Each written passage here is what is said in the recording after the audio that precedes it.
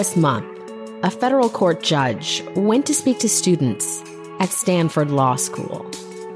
Judge Kyle Duncan has referred to the explosive protests that ensued as a struggle session, while student hecklers have defended their actions as counterspeech.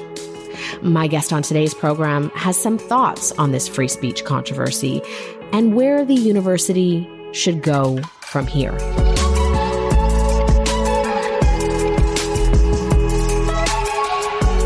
Alex Morey is a First Amendment attorney and the director of campus rights advocacy at the Foundation for Individual Rights and Expression. Alex Morey is my guest today on Lean Out.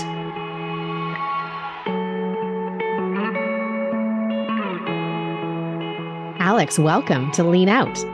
Thanks so much for having me. Really nice to have you on today. You've been following closely the recent controversy at Stanford Law, which saw a federal court judge heckled by students in a pretty disturbing way. For people who are not up to speed on this story, set this up for us. I know you wrote a post-mortem on it for Fire. What happened earlier this month when Fifth Circuit Judge Kyle Duncan was invited by the Federalist Society at Stanford Law to speak to students? Yeah, so the video that first came out, to situate you where the public was when we first found out about this, there was a 10-minute clip that came out that was posted online showing what appeared to be students pretty aggressively heckling this judge who is a, federal appeals court judge. He's a Trump-appointed judge, and the student hecklers, of which there were many in this auditorium among the Federalist Society students and others who wanted to hear him, these hecklers, they disagree with the judge's holdings. There was a controversy over him allegedly misgendering someone repeatedly who was before his court. So these students were basically saying, we don't want you to speak here. We're going to interrupt you, laugh at you, drive you off course. And what ended up happening, the later full audio came out appearing to, substantiate what was in that initial 10-minute clip, where these students were really not letting him get to his prepared remarks. What made this really unique was that there were so many of these students, that they were so aggressive in their heckling, and that normally when these things happen, an administrator or security steps in, they remove the hecklers. Sometimes they have to remove them one by one, and there are many of them.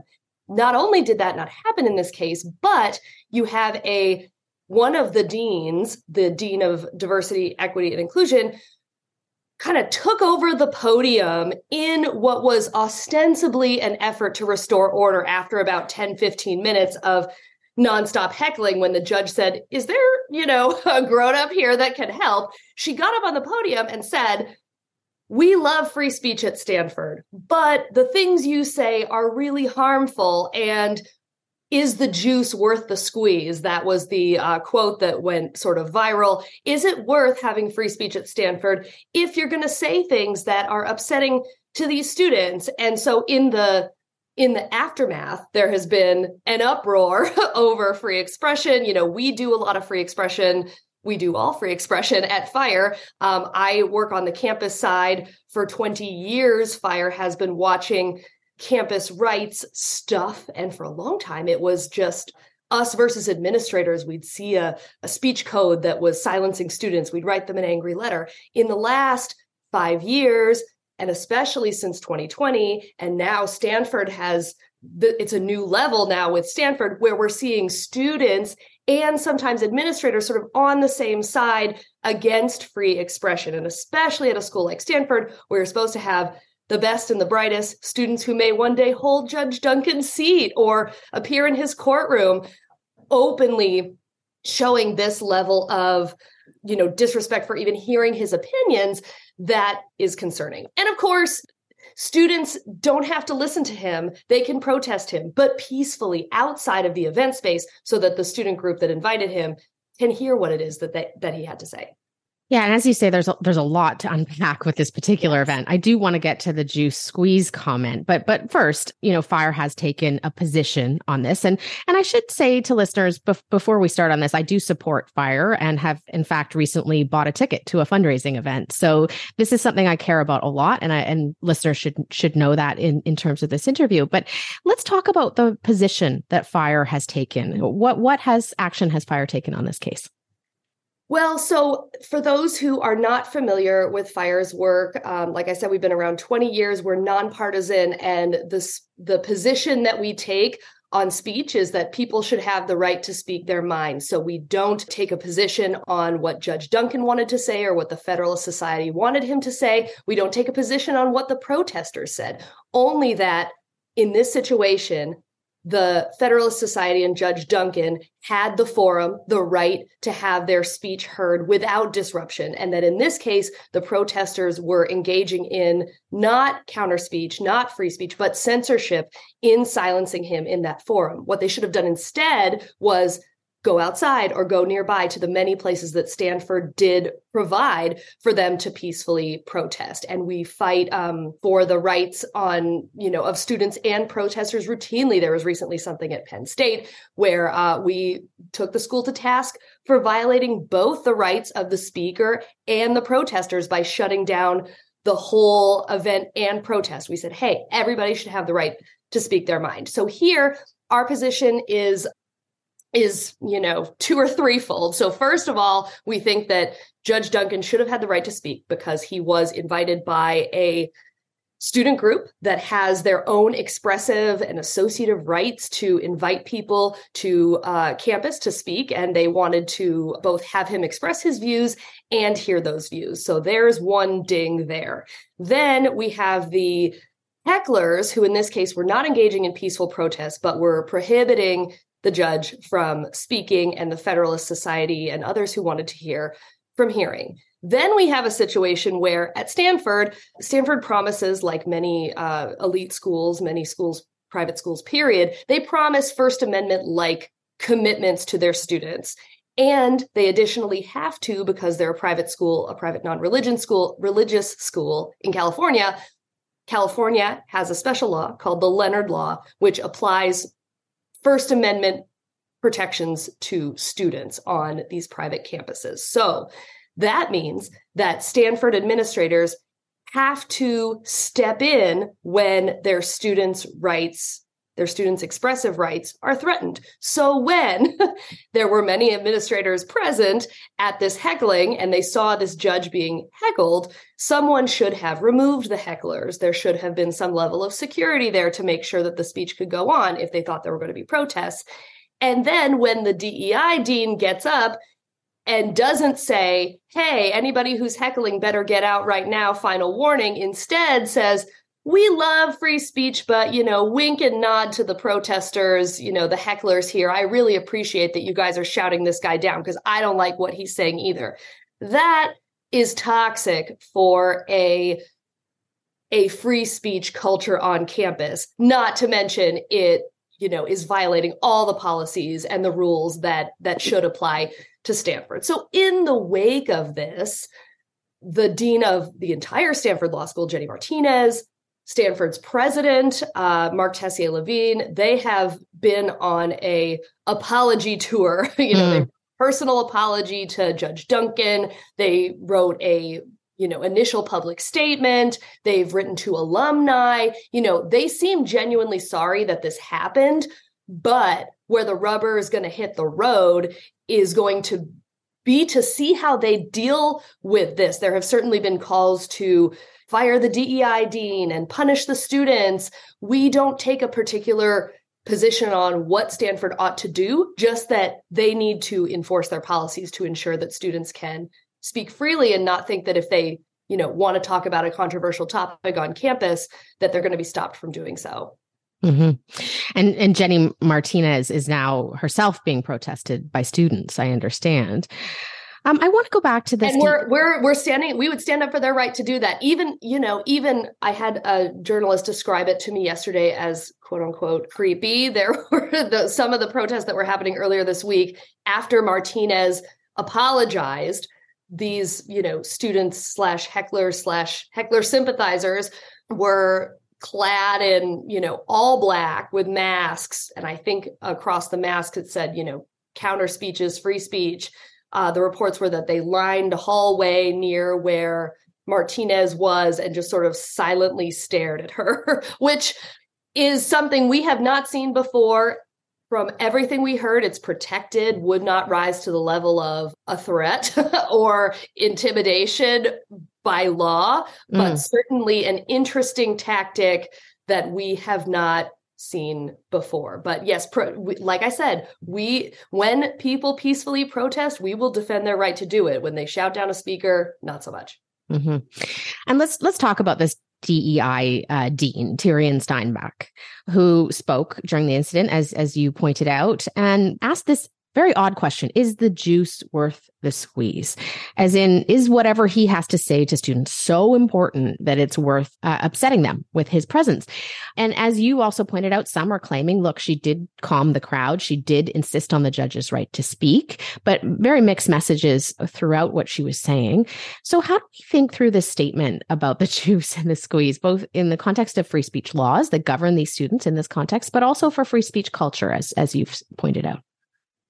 Yeah. So, two things that we always are working through at FIRE is one, did her statements or actions somehow violate the law? So it seems to, in the sense that, first of all, she and I believe at least one other administrator were there, and they saw this violation of Stanford's free speech policy happening, and they did nothing to stop it. So again, because Stanford promises free speech and they have to provide it via the Leonard Law, via the First Amendment, when someone's speech is under threat, Stanford has a duty to step in and fix it. Then the speech that she gave is indicative of a couple different kinds of problems from our perspective. So first of all, she gets up there and talks about free expression and says, many administrators at Stanford feel that free speech is good, et cetera. But it's sort of a, on net, it was not a robust defense of free expression. And so it raises the question of, is Stanford making their administrators aware of their obligations to free expression under the law? What exactly is the kind of training that they might undergo? Second question, are there questions at Stanford about whether or not their free expression policies are good or bad, or should they be quote unquote rethought? Now, of course, with the Leonard Law, they can't really be rethought, but it does raise questions about what kinds of behind closed doors discussion about free expression is happening among high level people at Stanford. This is also a DEI dean who is interacting with a lot of students, more so than maybe the dean of the entire law school or the president of Stanford, et cetera. So the fact that she may be providing misinformation to certain students about their expressive rights or about the expressive rights of others is really concerning. One of the things that's important to know, I started my spiel about, how did we learn about this happening with the video coming out? It later was learned that Dean Steinbach, in the run up to Judge Duncan's speech, sent an email to members of the law school community saying similar things about how she expected Judge Duncan's speech, his appearance, to be harmful simply because previously he has made rulings that are perceived as anti-trans, et cetera. So to us, it really read as, she has the right to say these things, but given what ended up happening and given her lack of ability to control the crowd in the actual event itself, it really read as her kind of suggesting that maybe students ought to shout down this speaker. And that, of course, is wildly inappropriate from an administrator who should be there to, she's the inclusion lady that includes diverse viewpoints. The Federalist Society students were admitted to Stanford, just like the students who are affiliated with the hecklers were admitted to Stanford, and they all have a right to express themselves and speak out on campus. And someone like Dean Steinbach ought to know that. So it was a very unusual statement to be delivered publicly. For a long time, FIRE has seen the growing, ballooning administrative class at many colleges and universities, which carries with it its own problems. Administrators sort of have dual and sometimes really conflicting jobs to do. So on the one hand, they're supposed to be facilitating the running of an institution of higher education over which, faculty decide what should be on syllabi, and departments should have, the ability to engage in shared governance, and students should be able to speak out. On the other hand, these administrators are also running what's effectively a business. They care about making sure that controversies are quieted down immediately. They care about when students complain about things like bias or are going on Twitter saying, my school isn't doing something about, whatever is the cause du jour. These administrators feel required to spring into action and, say, we're going to investigate, we're going to do this, we're going to, punish. And what's often forgotten is that at the core of a university's mission is the ability of students to sort of hash out these arguments on their own. Now, that's not to say that administrators should investigate when something like harassment or threats or discriminatory harassment is going on. But we increasingly see this concept creep where it's like a judge came to speak at our school and he once said something that was anti-trans, so that is a threat to me now. It's discriminatory harassment now, when that does not approach the legal definition for a threat or discriminatory harassment. But administrators are hearing this from students and feeling like, oh my God, donors are going to stop donating. Oh my God, we're going to get criticized on Twitter. We better punish and investigate. And of course, again, that's also horrible for a culture of free expression at any college or university. And I do want to talk in a moment about kind of what this all means for campus culture. But first, let's touch on the online controversy around this whole event. FIRE does have its critics, and one of those is Isaac Bailey, a visiting professor at Columbia, Nieman Fellow at Harvard.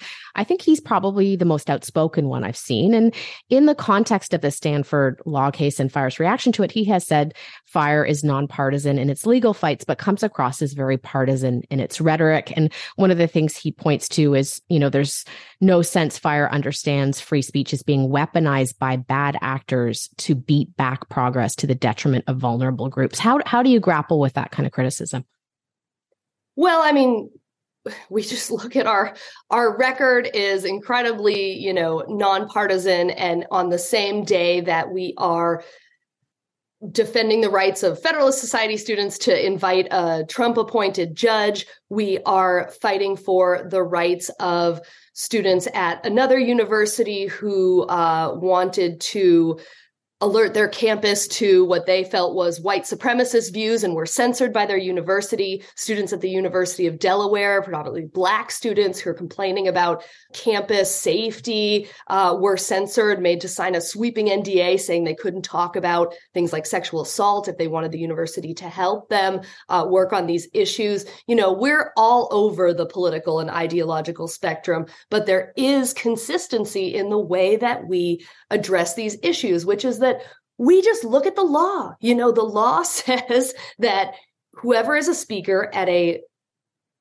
private speaking event has the floor. So whether it's an avowed socialist or a Trumpist, judge, we are going to have the exact same analysis every time. Now, there are certainly discussions about, well, does everyone have the same access to free speech? Has the U.S. Constitution always recognized that it's not just old white guy property owners that have the right to free speech, it's everybody? We've always acknowledged that it's a work in progress, but the ideal behind it and what we're trying to do at FIRE is make free speech accessible to everyone and make sure that people know that free speech is an incredibly powerful tool that can work for them. It was behind a lot of progress in the gay rights movement, in the civil rights movement, and always free expression in every age has been controversial. 100 years ago, you don't want people to talk about interracial marriage. You don't want gay people to march in parades. That was the kind of stuff that people were taking to the Supreme Court saying, you got to shut this speech down. It is not okay. Now we know, writ large in society, everybody talks about that stuff all the time. It's a different crop of issues today, but what remains the same is that if people genuinely hold certain views, it's a good thing. Even if most of us disagree with them, it's a good thing to have them out in the open. You see what happens in countries like Germany and France, for example, who have really strict anti-Semitism laws. They've also got, some underground Nazi crises, and they've got allegations that, for example, they police, like in France, they police anti-Semitic speech, but it's disproportionately enforced against, for example, Muslims who are critical of certain policies in Israel, for example. So these hate speech laws and that sort of thing, they're not perfect. The First Amendment does a really good job of protecting robust debate, even really fringe speech, but punishing harshly stuff that crosses the line, like true threats, harassment, etc. So we are always if there's one thing it is consistent. And sometimes our critics don't like that when we end up having to criticize folks they agree with because they're infringing other people's First Amendment rights. But, we do it across the board. We are a equal opportunity free speech defender. So sometimes we, always on every side, sometimes people find themselves on the wrong side of our criticism, but we try to be fair with everything. And let's now talk about the climate on campus, something I'm really, really interested in. And I know that you, as Director of Campus Rights Advocacy, deal with this every day. Can you give us a bit of a bigger picture of what things are looking like on campus these days? I know a recent survey that FIRE did shows that faculty members today are more likely to self-censor than in the McCarthy era. What's going on campuses?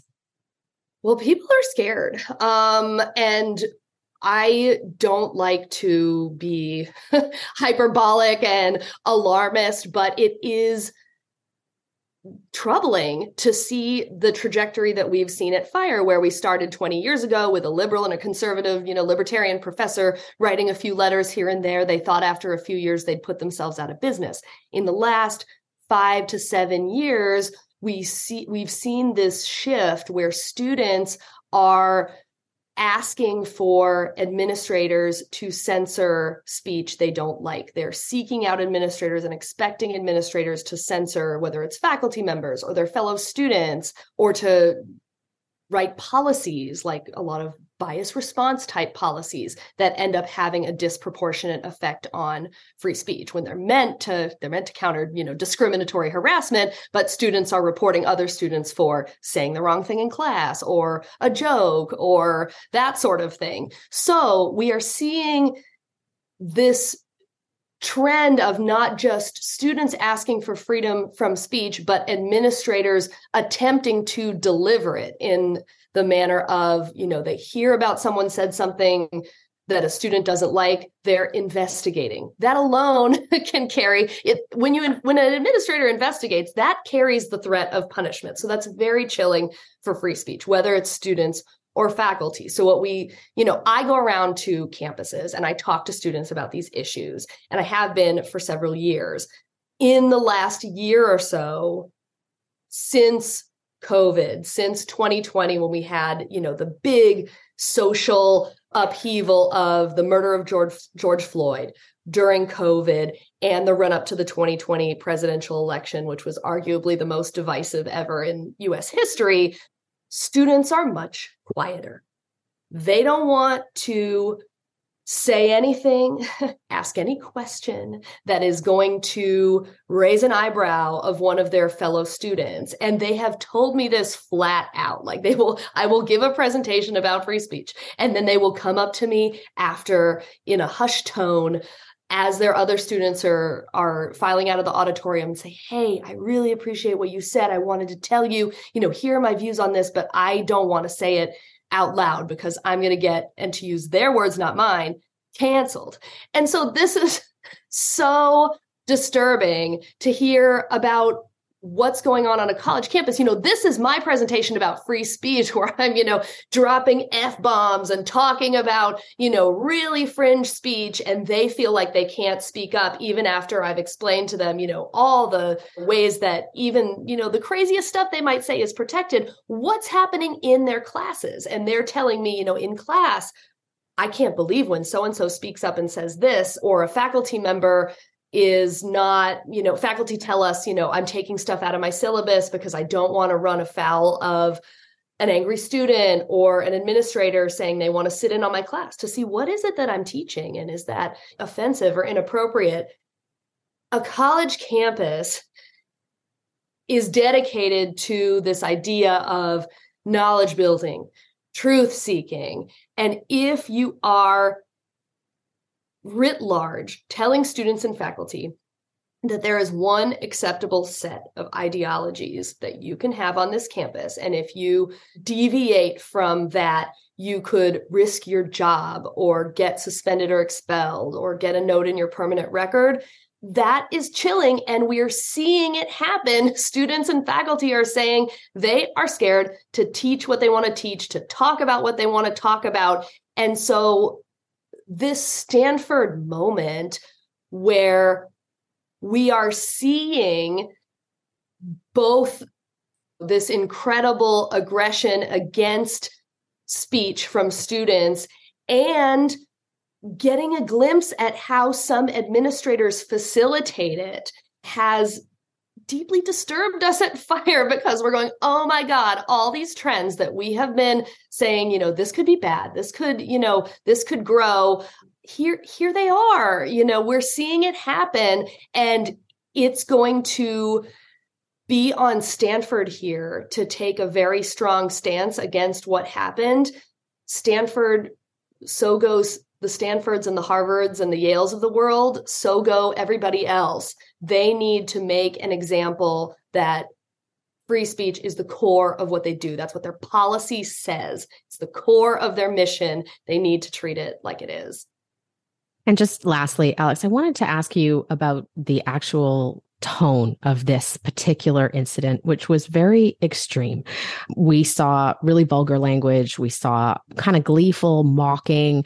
Certainly one can understand objections to judges' decisions, but this felt like when he said this is a struggle session, it sounded accurate to me.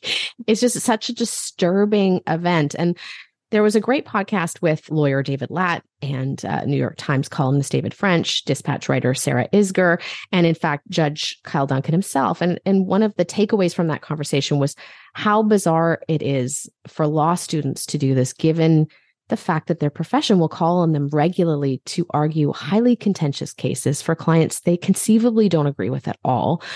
Can you help us understand a little bit? You deal with this all the time. Do you have any insights into why students are behaving in this particular way? Because they feel like they're right. And they feel like they know what the right answer is. And they don't want to even engage with any opinions or ideas that might challenge the righteousness of their beliefs.